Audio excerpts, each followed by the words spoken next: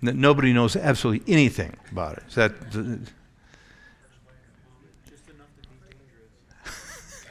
yeah, yeah. What'd you say? Sunni and Shiite, which we'll get to that, plus about 50 other divisions. Islam to me is really confusing. I think we can cover it, hitting the high spots, but it's a very simple belief system, and it's a very simple practice system. There are religious beliefs you're to have, 5 of them. There are religious practices you're to have, 5 of them. Okay? But how they got there, and all the divisions and all the different stuff, it really gets confusing, and I can't really understand it. B, therefore I can't cover it very well. But at any rate, a little bit about Islam. Christianity is the number one numerical religion in the world. Islam, I think we're 2 point something billion. Islam's about 1. It would be, and Christian is a catch-all, so is Islam. That means every different sect and group lumped together. But they would be the second largest worldwide religion. They came along in the Arabian Peninsula in the 600s, okay, AD. That means Judaism was long established, and by then Christianity was heavily established. You are already, by the 600s, you're into what we would begin to call Roman Catholicism, or the Roman Church, dominated by Rome. The division, the move to what's now Istanbul hadn't happened in Catholicism yet. But Christianity in the Mediterranean basin was dominant, and of course Judaism was not dominant, but it was well known. They were scattered and present nearly everywhere. So there are some borrowings in Islam from Christianity and Judaism. Not much, but enough that, getting ahead of myself, Muhammad thought he would be warmly accepted by Jews and Christians because of the smattering of Jewish Christian truth that he endorsed. That didn't happen. He didn't like it, and so there was a lot of friction and so forth we'll get to in a minute. But the word itself, Islam means surrender. And the word Muslim just means one who submits. Okay? And I'm going to do my best not to wander away from notes here. As an overview, here's who they accept as prophets in Islam. They accept Noah, Abraham, whom they claim was their father, their ancestor, okay? And technically, they were, as being Arabs and children of Ishmael. They came from Abraham. But they claim a lot more as far as authority for what they believe and things that supposedly Abraham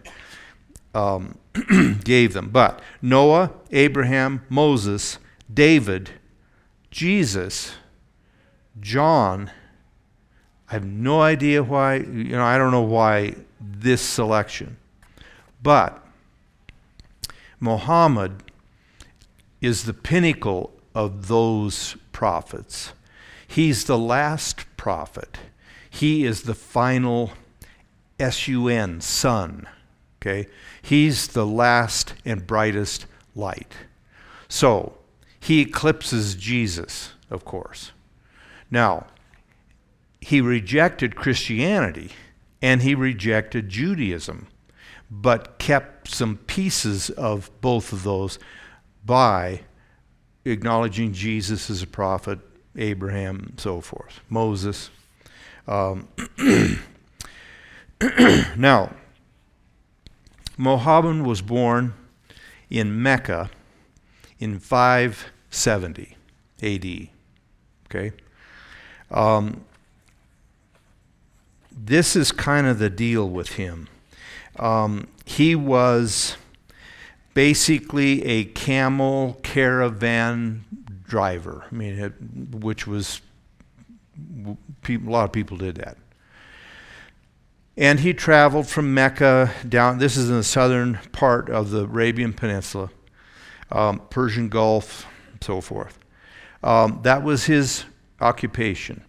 He did do, he participated in the normal religions then, which were polytheistic, many gods, and then most of the Arabians were animists. Animists is the most elementary religion, if you want to call it. They believe many gods. They may very well believe in a supreme God, but there are still many, and their gods. The trees, the water, the waterfall, the rocks. God is in all of those, and that's animism. Okay. Now, he ended up marrying. He had a fairly prominent uncle. I can't remember what happened to his parents, but he was raised by an uncle that was, well known in Mecca. And he ended up marrying a wealthy, very wealthy widow. Okay? And she was quite a bit older than him. But he was able then to live a life of retirement. He quit driving camels because his wife had a lot of money. So there's a lesson in that. But anyway, so he retired and he gave himself over to religious meditation. Read things, thought a lot. I imagine had access to, by that date, he'd have access, of course, to the Hebrew Bible and Christian Bible to some extent. How much, I don't know, but he knew enough that he identified people in both the Hebrew and the New Testament. And he came to one, in his mind, one truth, which is true, that there's one God, Allah, okay?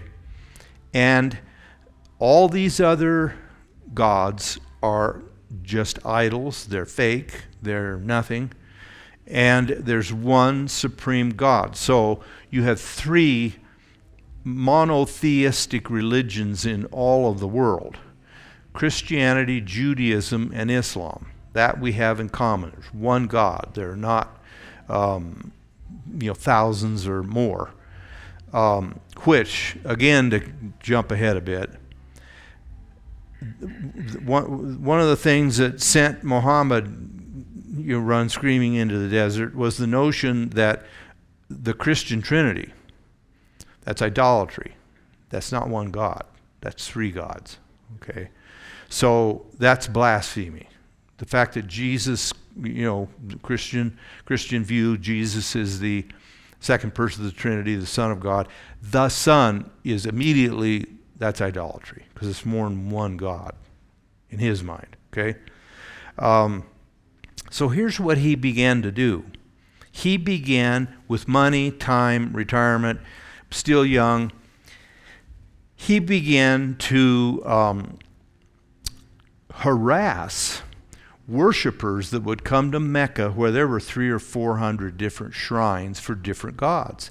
And he made just himself obnoxious, telling people that this is fake, this is not true, there's only one God, and this is idolatry.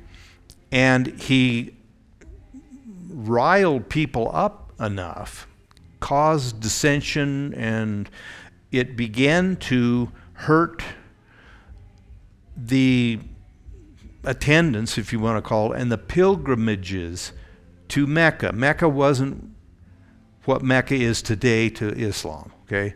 But that happened to be the city he lived in. That riled them up. It reminds me a little bit of Ephesus. When Paul came to Ephesus and the chief temple of Diana, goddess of love, was there. And he preached, and enough people got converted to Jesus that they, rioted and complained that he was hurting the silversmiths who made all these little figurines of Diana. He was wrecking their business. And so this is a little bit like that. So what they did, the people in Mecca ended up running Muhammad out of the city of Mecca to some other city I can't even pronounce, but it ended up being called Medina, which we've seen that in the news. Okay? This running him out of town occurred in 622. Okay? And he began then kind of hanging out in caves and spending more and more time with visions. Or this overlapped a bit. He was doing some of that before he was run out of Mecca. But there is once a year, if you can, in the life, or one time in the life of a Muslim, you're to participate in the Hajjith or Hagith. I don't know how to pronounce it, or maybe you can pronounce it either way. That's the flight. And so they make a pilgrimage from Mecca to Medina, retracing the flight of Muhammad when he was run out of Mecca. Okay? Now things get interesting when he gets to Medina, because he starts having all of these visions. The visions were always accompanied by appearances, he said, of supernatural beings. He called them angels, but they brought him what were called, they would say, recite this. And the word Quran comes from the word recite. So he received visions of what to write in a book that became the Quran. Now, all those visions were accompanied by these sights of supernatural beings, he claimed, and violent, long-lasting, talking several days, seizures, trances, complete oblivion about where he was at, after which he was recovering, as it were, exhausted for days. Okay? And then, but he had people that would write down what he said, that these different people that appeared to him told him. Okay? The Quran's not a real big book. I have one. I thought, I probably ought to read this. It's only about the size of the New Testament. It's not long. I started trying to read it, and I remembered a comment that Mark Twain, pretty religious skeptic anyway, but Mark Twain made a comment about the Book of Mormon. He said it's chloroform in writing. It'll put you out, put you to sleep. So will the Quran. You can't, I don't care if you just got up and you drank a whole bunch of coffee with sugar in it, and you go to sleep. It is just boring. But anyway, so the Quran then was written in that method, supposedly. he ended up then going back and forth, fighting against Mecca and the idolatry he saw there. He began with his followers, a good number of them basically took over Medina. And this, again, he set himself up in 622 in Medina. That's when he was kicked out of Mecca. By 632, just 10 years later, he was dead. So he died at age 62. Okay, but by then, through 99% war, not witnessing, not evangelism. If there's a broad, and I don't think it would, you could say it was an unfair stereotype, but Islam was spread at the point of a sword, at a dagger. You convert or you die. That's still in places where they don't have freedom of religion. Through the Middle East, India, Pakistan, Indonesia, there are different brands of Islam that are not as violent, but initially, every convert was at the point of a sword. And it spread incredibly rapidly. Of course, there's nobody in the Arabian Peninsula, so it didn't take very long to convert everybody. But out of the Arabian Peninsula then came up into Palestine, into Syria, and conquered along that western shore of the Mediterranean. Then they spread shortly after. Well, here's what happened 100 years. 632, Muhammad dies. 732, all of Palestine was pretty much Muslim. Now that didn't mean there weren't any Christians left, but they controlled it. Okay, they had conquered all of northern Africa, which in the fives, well, even the fours, 5, 6s, was a stronghold of Christianity. You've heard of St. Augustine, I think, probably. Cyprian, another church father. The Alexandrian fathers. Those guys were all in northern Africa. Northern Africa was overrun by the opening of the 700s so far that they had taken over northern Africa. They had crossed over the Rock of Gibraltar, which, I didn't know this, but the Rock of Gibraltar is an Anglicanization of a Muslim word that I can't pronounce, which in English is Gibraltar. They went across Gibraltar into Spain, swept through Spain. You've heard of the Spanish Moors,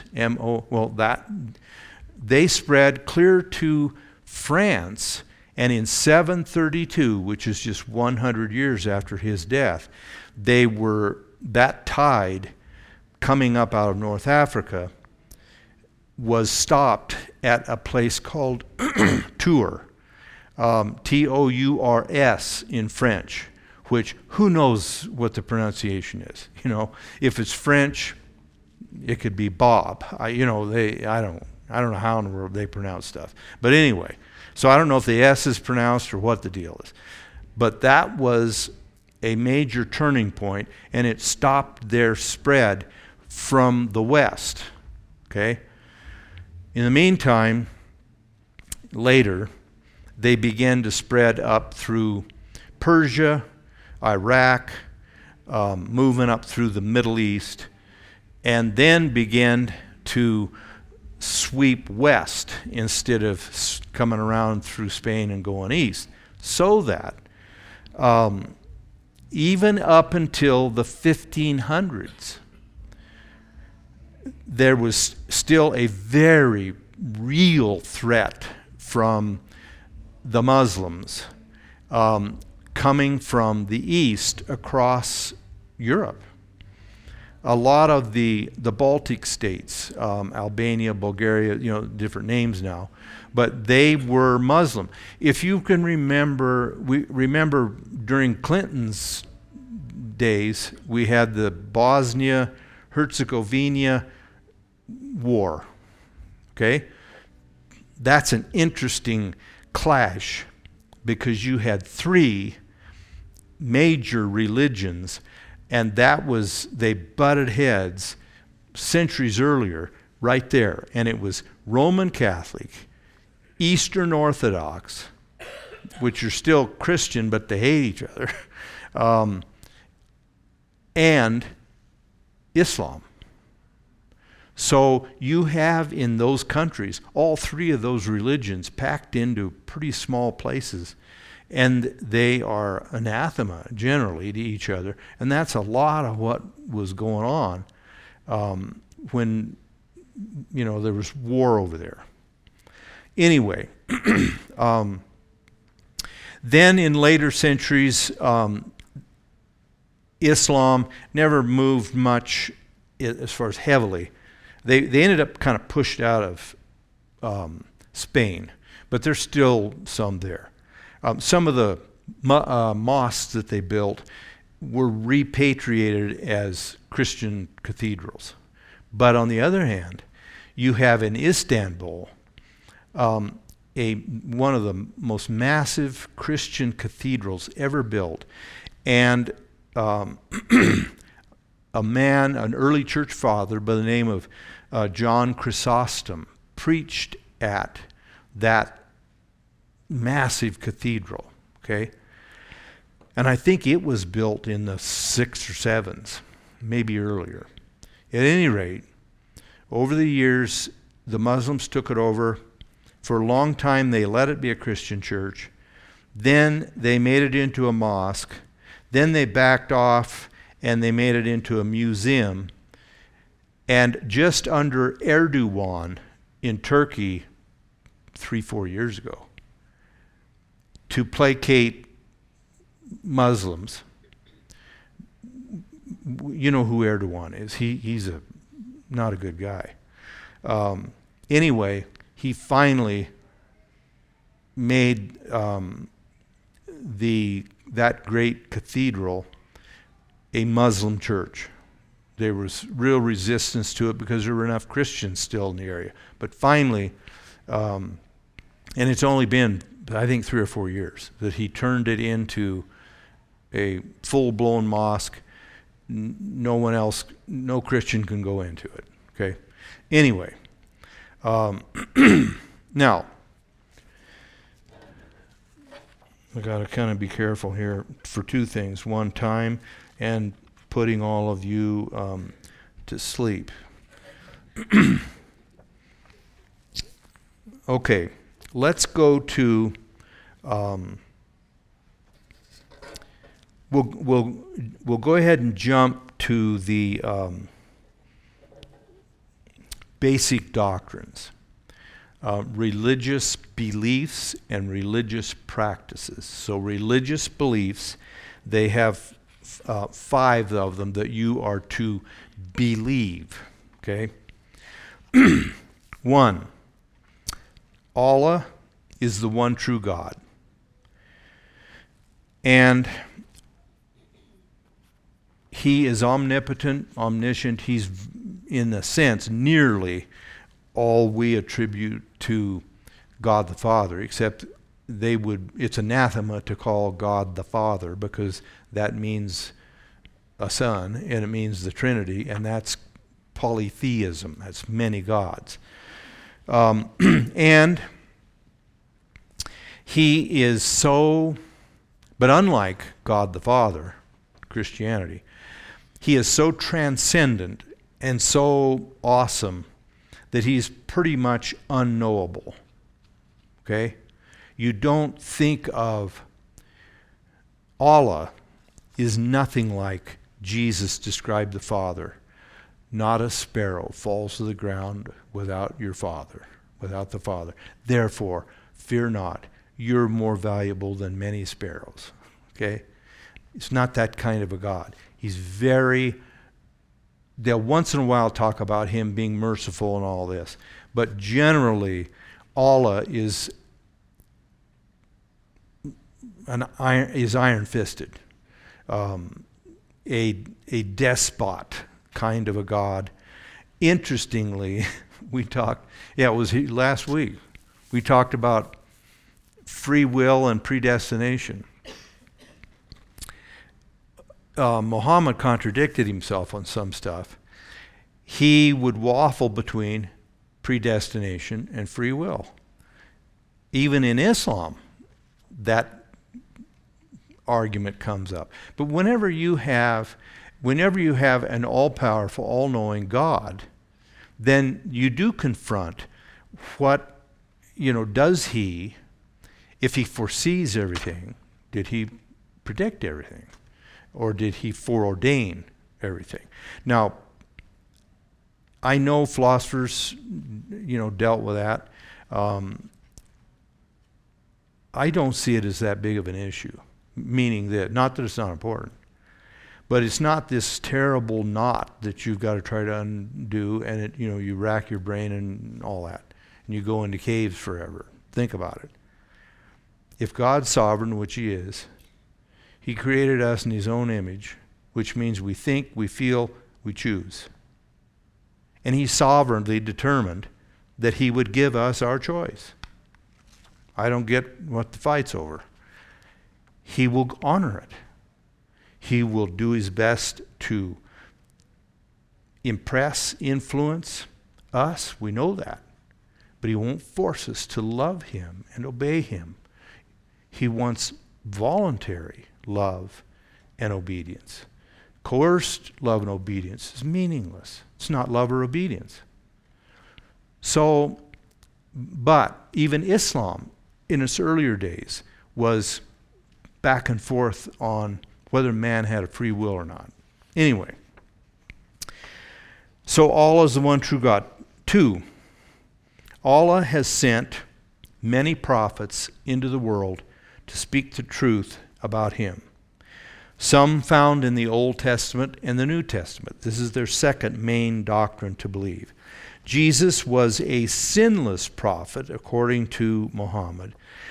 But, again, Muhammad is the last and greater than Jesus or any of the other prophets he endorsed. The third main doctrine is there are 4, he would use the word inspired, but that's different than what the Christian definition of inspired Word of God is. But nevertheless, he believed that there were 4 inspired books. The Pentateuch, which is the first 5 books of the Bible, Moses wrote. The Psalms that David wrote. The Gospel of Jesus, but they are, quote, corrupted. Okay? The Quran is the 4th. It is supreme. It is without error. They would ascribe to the Quran the same way we do to the Scripture. It's infallible. It's the final source of authority of faith and practice. Okay? So he acknowledged Judaism, Christianity in inspiring religious books, but the Quran reigns supreme. That's the third doctrine. Fourth doctrine, there is a world of many angels, of demons, of an evil being, Satan. Okay? Have you ever seen, I don't know if you've ever seen on the news, I've seen it a couple times and I've seen some pictures of it. There's this stone pillar at, I think it's in Medina, this stone pillar, and it represents, I don't know, supposedly the devil appeared to Muhammad or whatever. or the devil threw this stone down, I don't know, whatever. But when they take their pilgrimage, they stone, I've seen it on the news before, you probably have, but maybe they didn't explain it, but they stone this big obelisk with rocks because it represents defeating the devil, okay? And then they come back and do it the next year, which I kind of don't get. But they believe in angels, demons, the devil. Fifth doctrine is they believe in a judgment. They believe in resurrection. They believe in heaven and in hell. Now, before you think, well, we got a lot in common, it's how they define that. We all know hell, I think hell's hell. But we all know what heaven is like. Heaven is 72 virgins, okay, for each man. Now, if you know anything about Islam, I mean virtually nothing, you know it is totally patriarchal. And of course, you have different levels of adherence to original, you could call Islam. Of course, the ones where the hijab and just a slit for their eyes and that's it. Then you have some that you only have to wear the scarf, and some that you don't wear the scarf. But women cannot do anything without permission. You've got the Saudis. I can't remember. I think they might have, within the last year or 2 years, they might have, under pressure from everybody else, let women get driver's license. So, but if they do have a driver's license, they go shopping, they take a credit card. So maybe that's a good doctrine. Don't give them a license. It's ridiculous. I mean, honestly, it's a depraved treatment of how they treat women. Anyway, resurrection, heaven, hell, every deed that you've done, God keeps record of every deed. This is still in that fifth main doctrine. Every deed is weighed on a massive literal scale at Judgment Day. So you'll put over here the good you did and the bad you did. And, depending on how it gets balanced out, you're going to heaven or you're going to hell. If you die in a jihad, you automatically go to heaven. Okay? Now, any questions so far? Is this perfectly clear? Man, it's hard to... Yeah. It's what I remember about Muhammad, though. Didn't he have an angelic visit with Gabriel? Well, see, Gabriel, yes, Gabriel... Just like Joseph Smith. Yeah. Same angel. Yeah. Gabriel.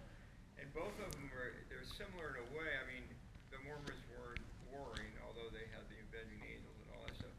They weren't warring, but they all both, by good works you get to where you're going.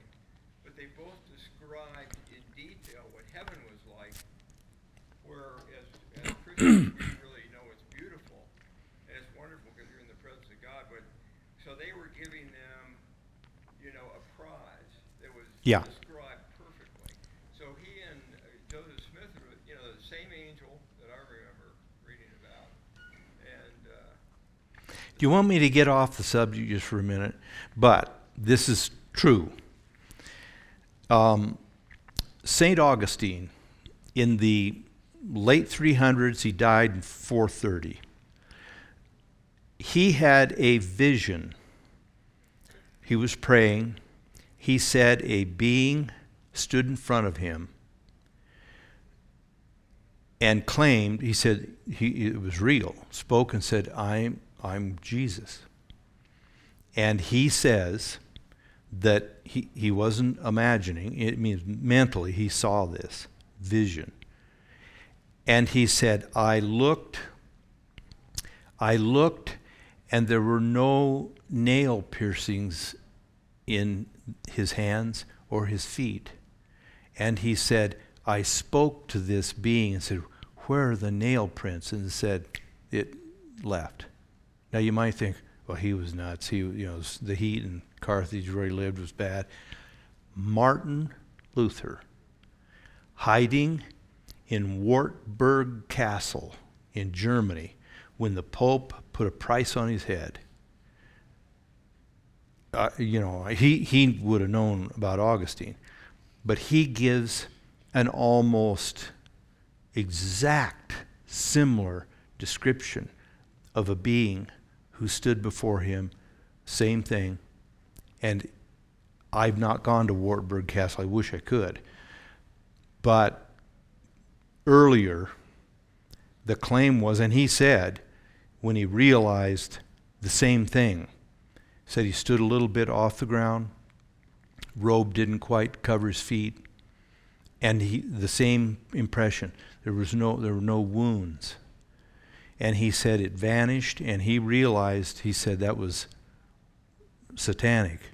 He threw his ink pot at the wall where this being appeared. Okay? Now, those visions, same things Muhammad had, same descriptions, and the exact same description, robe that came down to the ankles, person standing a few inches off the ground, hovering in the air, even describes not quite covering the wrists, is the description Joseph Smith said, stood at the end of his bed when he was 18 years old. And supposedly this guy was, I think that was Moroni. That was either Moroni or Mormon. See, Mormon is Moroni's kid. And so, anyway, the similarity of what these totally different people of 1,500 years apart saw, they weren't imagining it. It was false, but it was real, if you know what I mean. Now, that's getting off the subject for a minute.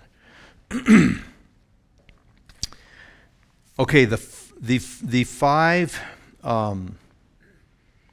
By the way, finishing up, the fifth doctrine to believe of speaking of heaven.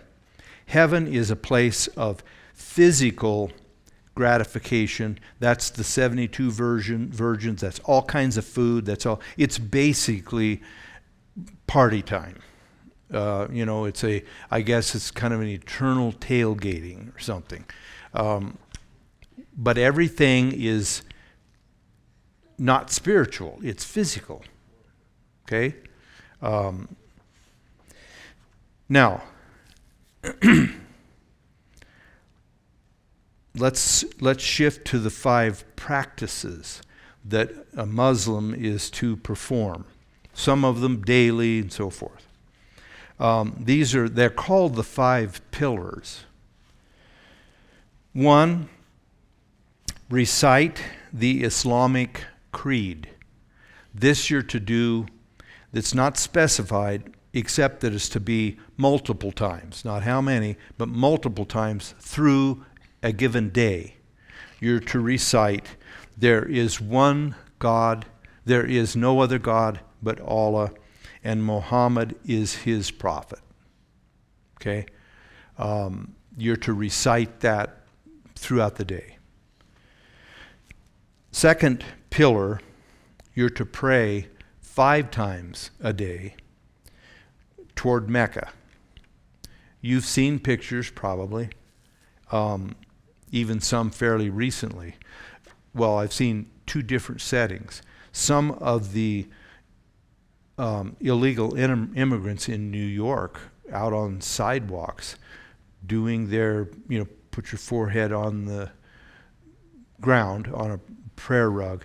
And also, not too long ago, I saw a picture of a Muslim man praying in the aisle of a plane in flight with his rug bound down. That you do 5 times a day. That's specified. The third pillar is almsgiving. And it has varied some. It's not the tithe, it's 1/40 of not only your income, but also, I guess you'd say, your value. Each year, you're roughly worth whatever. You are to give 1/40 of that, okay, to the mosque, to the poor, whatever. The fourth is the once a month fasting for the month of Ramadan. Ramadan in Islam, they have a calendar like the Jewish calendar. They're different than what we have. And the Islamic calendar, Ramadan is the 9th month. Okay?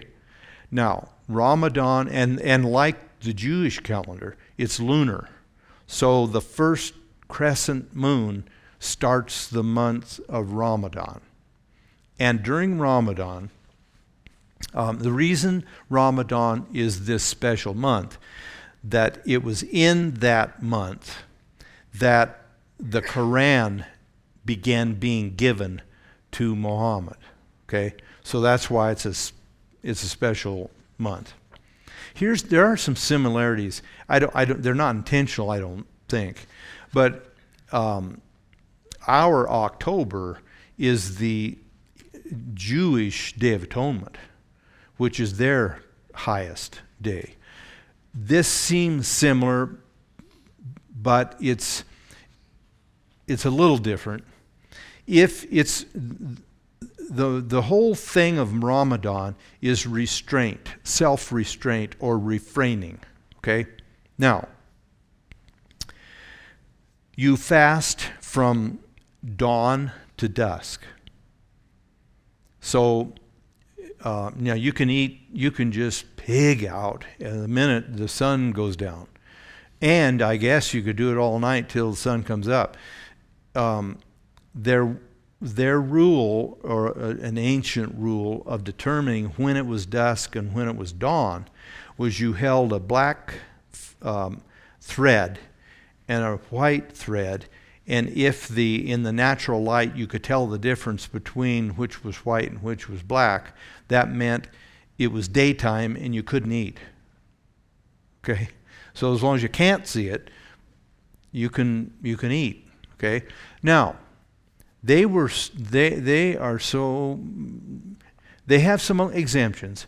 If you're sick, they said if you're sick, you're very aged and weak, you're ill in some way, you can eat something, okay?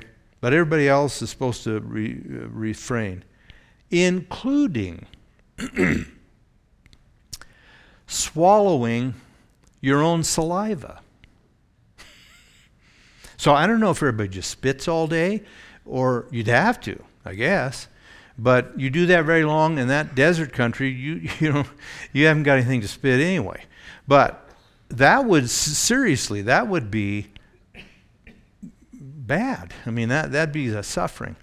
But and so you're to refrain from things that are pleasurable during Ramadan. But in the evening, you invite everybody, you invite your neighbors, you invite your family, you have a big feast and all that. So really, they call it the fast of Ramadan, but it's only just for daylight hours. You're not going to starve to death.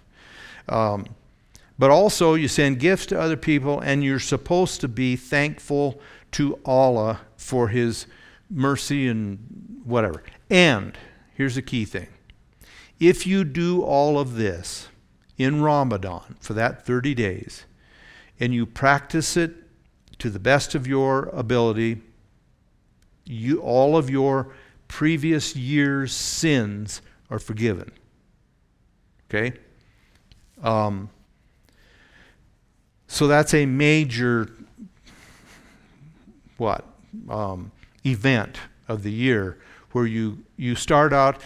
They even have a word for fresh page. You turn over a new leaf. Okay? Then I guess you start piling up sins again, and then you get to the next Ramadan. But anyway, then the fourth pillar is a pilgrimage to Mecca once in your lifetime. Now, there are exceptions. If you're just too desperately poor to ever afford it, you're exempted. If you're too ill, aged, whatever, to ever undertake that kind of a trip. But anybody that's prosperous enough and well enough must take one pilgrimage to Mecca, at least one in their life. Okay? Now, there's an asterisk here in my notes and in other writings. There may be sort of an unofficial or nearly official sixth pillar, and that is the one, jihad, holy war. That's been held somewhat from early days because, again, Islam is a religion that makes converts through war. Okay? There's the reward, of course, of heaven. If you die, you're called a martyr. And we've heard enough.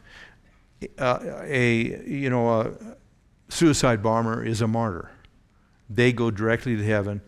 And now I really don't, there's not very often, but you'll have female suicide bombers. I don't know what they get when they go to heaven, but the males get 72 virgins, okay? I don't know the rest of it. But it's considered that the holy war and killing, what would you say, unrepentant, refuse to listen infidels, people that don't believe. You're considered, if you're in the effort to spread Islam, the belief of Islam, and you die in that effort, then all sins are gone and you go directly to heaven. Okay? Now, that's an awful lot of stuff in kind of a short period of time. There are probably, there's uncountable amount of sects within Islam. There's the two that we know the most of here in America that we seem to confront the most: Sunnis, Shiites, and Sharia law. Okay? Now, the Shiites are the conservatives. The Sunnis are more liberal. And it has something to do with the subsequent leadership after Muhammad died. There was some guy, I can't remember his name now, that kind of took over when Muhammad died. He was not a blood relative of Muhammad. But he was kind of, I guess, elected or whatever by, there were a lot of learners, they called them, disciples. A group of people grew up that were interpreters of the Quran. The Jews had the same thing. The scribes, when you see in the New Testament especially, and the Old, when it talked about the scribes. The scribes were the commentators on the Bible. And they were the ones who taught, who the prophets and Jesus railed on the most because they twisted it. there's an interesting little tiny phrase in Jeremiah 8:8. It talks about the law of the Lord. It says the Jews were saying, well, we have the law of the Lord to Jeremiah. We're fine. He says, the lying pen of the scribes have turned it, the word of God, into a lie. Either by translation or more frequently by commentary. Well, that verse means such and such, when it doesn't. It's twisting. Peter talked about it. Peter said you can twist the word of God to your own destruction. So, in the same way, in Islam, a huge group they call themselves scholars, and they study the Quran. But they kind of selected the first, I think it was 1 or 2 leaders of Islam after Muhammad died. Then finally, I think the third leader, and these guys didn't live that long, the third leader came along, and he was a son-in-law of Muhammad. And I think it's the Shiites that say he's a legitimate leader. And it's the Sunnis that say the first 2 guys who weren't Muhammad's blood relatives were legitimate. Well, they died in the 600s, so I don't know how much it really matters, except there's tradition and teachings of tradition. And so if they can trace a teaching back to those guys and not whoever his son-in-law was, then we don't believe anything they say. So you end up with Sunnis and Shiites, but you've got Wahhabis who are even more conservative in Saudi Arabia than the Shiites are. But there are a ton of different little groups. It's about like the Protestant church in America. Okay, we got all kinds of groups. And they will kill each other. So there's not a lot of camaraderie. Anyway, take one quick example. Saddam Hussein was not a nice person at all, but he was a Sunni. And the people that were doing many of the jihadists were Shiites. Well, he brutally put down the Shiites. It was genocide with them. And they lived in the marshes near the head of the Persian Gulf. That would have been in the area similar to where Abraham came from. But he did his best to just eliminate them. But in the truth of the matter, and I know it's a matter of degrees, but Hussein staying in power halfway corralled would have been a whole lot better than Khomeini, because Khomeini was a Shiite, and he was kill him, bomb him, whatever you do, go to heaven. So they live out many very differently. Now, I'm not saying that you can not believe in Jesus and deny his deity and all that and go to heaven. But not every, let's put it this way, every suicide bomber is a Muslim. Not every Muslim's a suicide bomber, okay? When we were over in Europe, went over for 75th anniversary, you guys sent us over there. Went to London, went to Berlin. Well, when we went to Berlin, our son Stephen had done student teaching over there.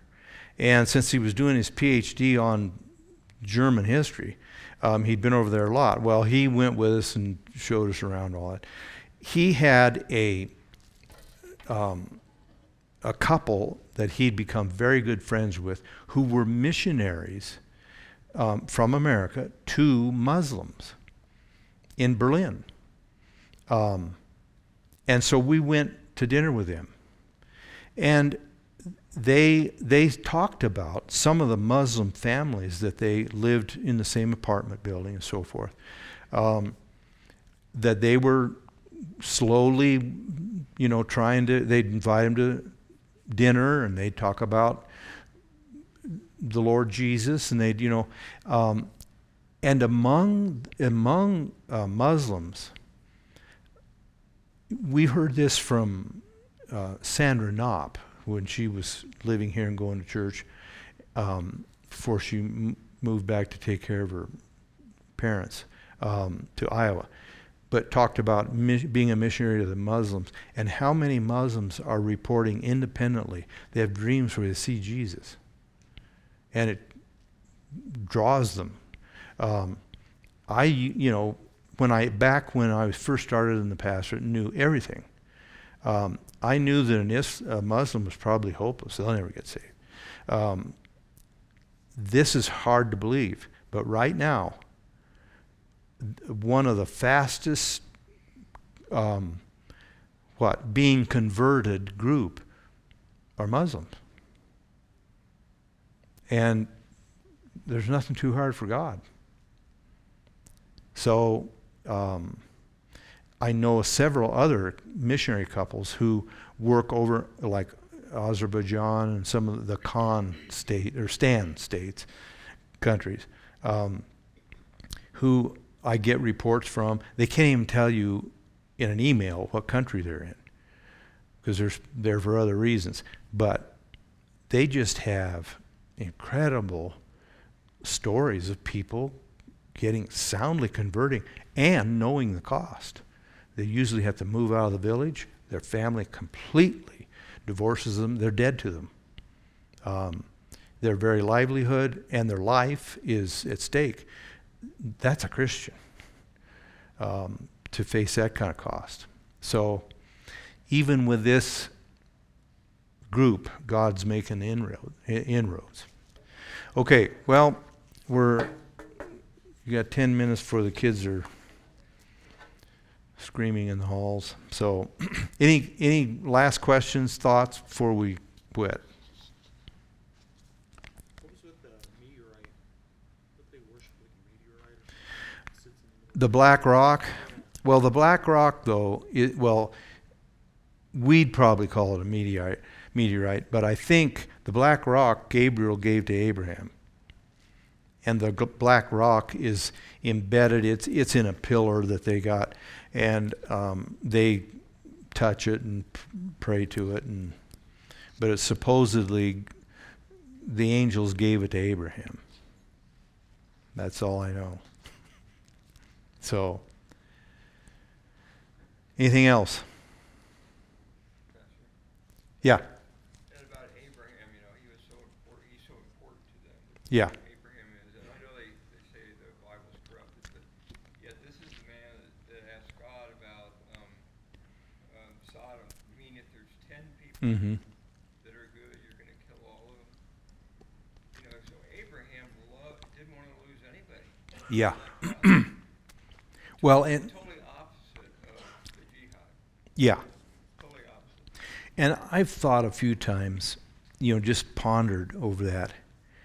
That was, Abraham didn't initiate God coming down there. God said it was such an offense to him, their evil, that he said, I'm going to come down and check this out. Yet he was willing to endure, God was, the stench of that wicked place. If he could only find 10 righteous people there, he'd put up with all of it. That gives us a view of the mercy and the patience and long-suffering of God that, well, I won't indict any of you. I could use more of. Because I think, Lord, it's time to pull the trigger. Check with me, and I can tell you when. But I don't even have we can't get our arms adequately around how much God loves one soul. Just one. Okay, anything else before we go? Okay, I don't know what we'll do next week, but we might do a couple of just earlier religions, the Roman and the Greek gods, and some in the Old Testament for an idea of what both the Old Testament and the New Testament were engaged in their living out a Christian life or following God as the Jews, what they were dealing with, and in the minority. We don't need to go into a lot of it, but there's still references, of course. Today, if this is anybody read the Babylon Bee? Anyway, but they'll always talk about, and it's a satire, Christian church satire, but they'll talk about Molech. Now you're not stupid if you don't know. How many of you know what Molech is? Okay, Molech was the god that the Israelites were always being seduced into because the other nations around. They would sacrifice their children to Molech. And as infants, it was a bronze statue, hollow. They'd build a fire in it, and the statue, the god, the idol, folded arms, and they'd put a fire in it until it got glowing hot and put an infant in those arms and sacrifice their firstborn to Molech. Well, they're always talking about Babylon Bee is Molech with abortion. This is the return of worship of Molech. They're not far off, and that was one of the main gods. Then I will quit. But they sacrificed in the valley of the son of Hinnom, which was southwest or south of the city of Jerusalem, in a deep ravine where there was a pretty steep cliff almost. And down in that valley is where they sacrificed their children. Well, under Josiah, some of the later kings, to stop the practice of that, they polluted it. They polluted it with, oddly, a place of human sacrifice. They polluted it with dead bones and turned it into a graveyard. Okay? So that worship stopped. That place then, later, by Jesus' day, was the city dump. And Jesus used it, the word Gehenna, hell, that he's talked about. The worm dies not, the flame is never quenched. That was the old place where they sacrificed to Molech. And he used it as an illustration of the ever-present wafting of the smoldering flames of the dump and the stench of the dump. That's what he used as a metaphor for hell. So anyway, we might look at a few of those, but then we'll get into cults and so forth. Okay. Father in heaven, dismiss us, we pray, and keep us safe as we travel home. And I pray that you would continue to bless all of our different endeavors. Each of us be going many different directions tomorrow to work, teach, whatever the case might be.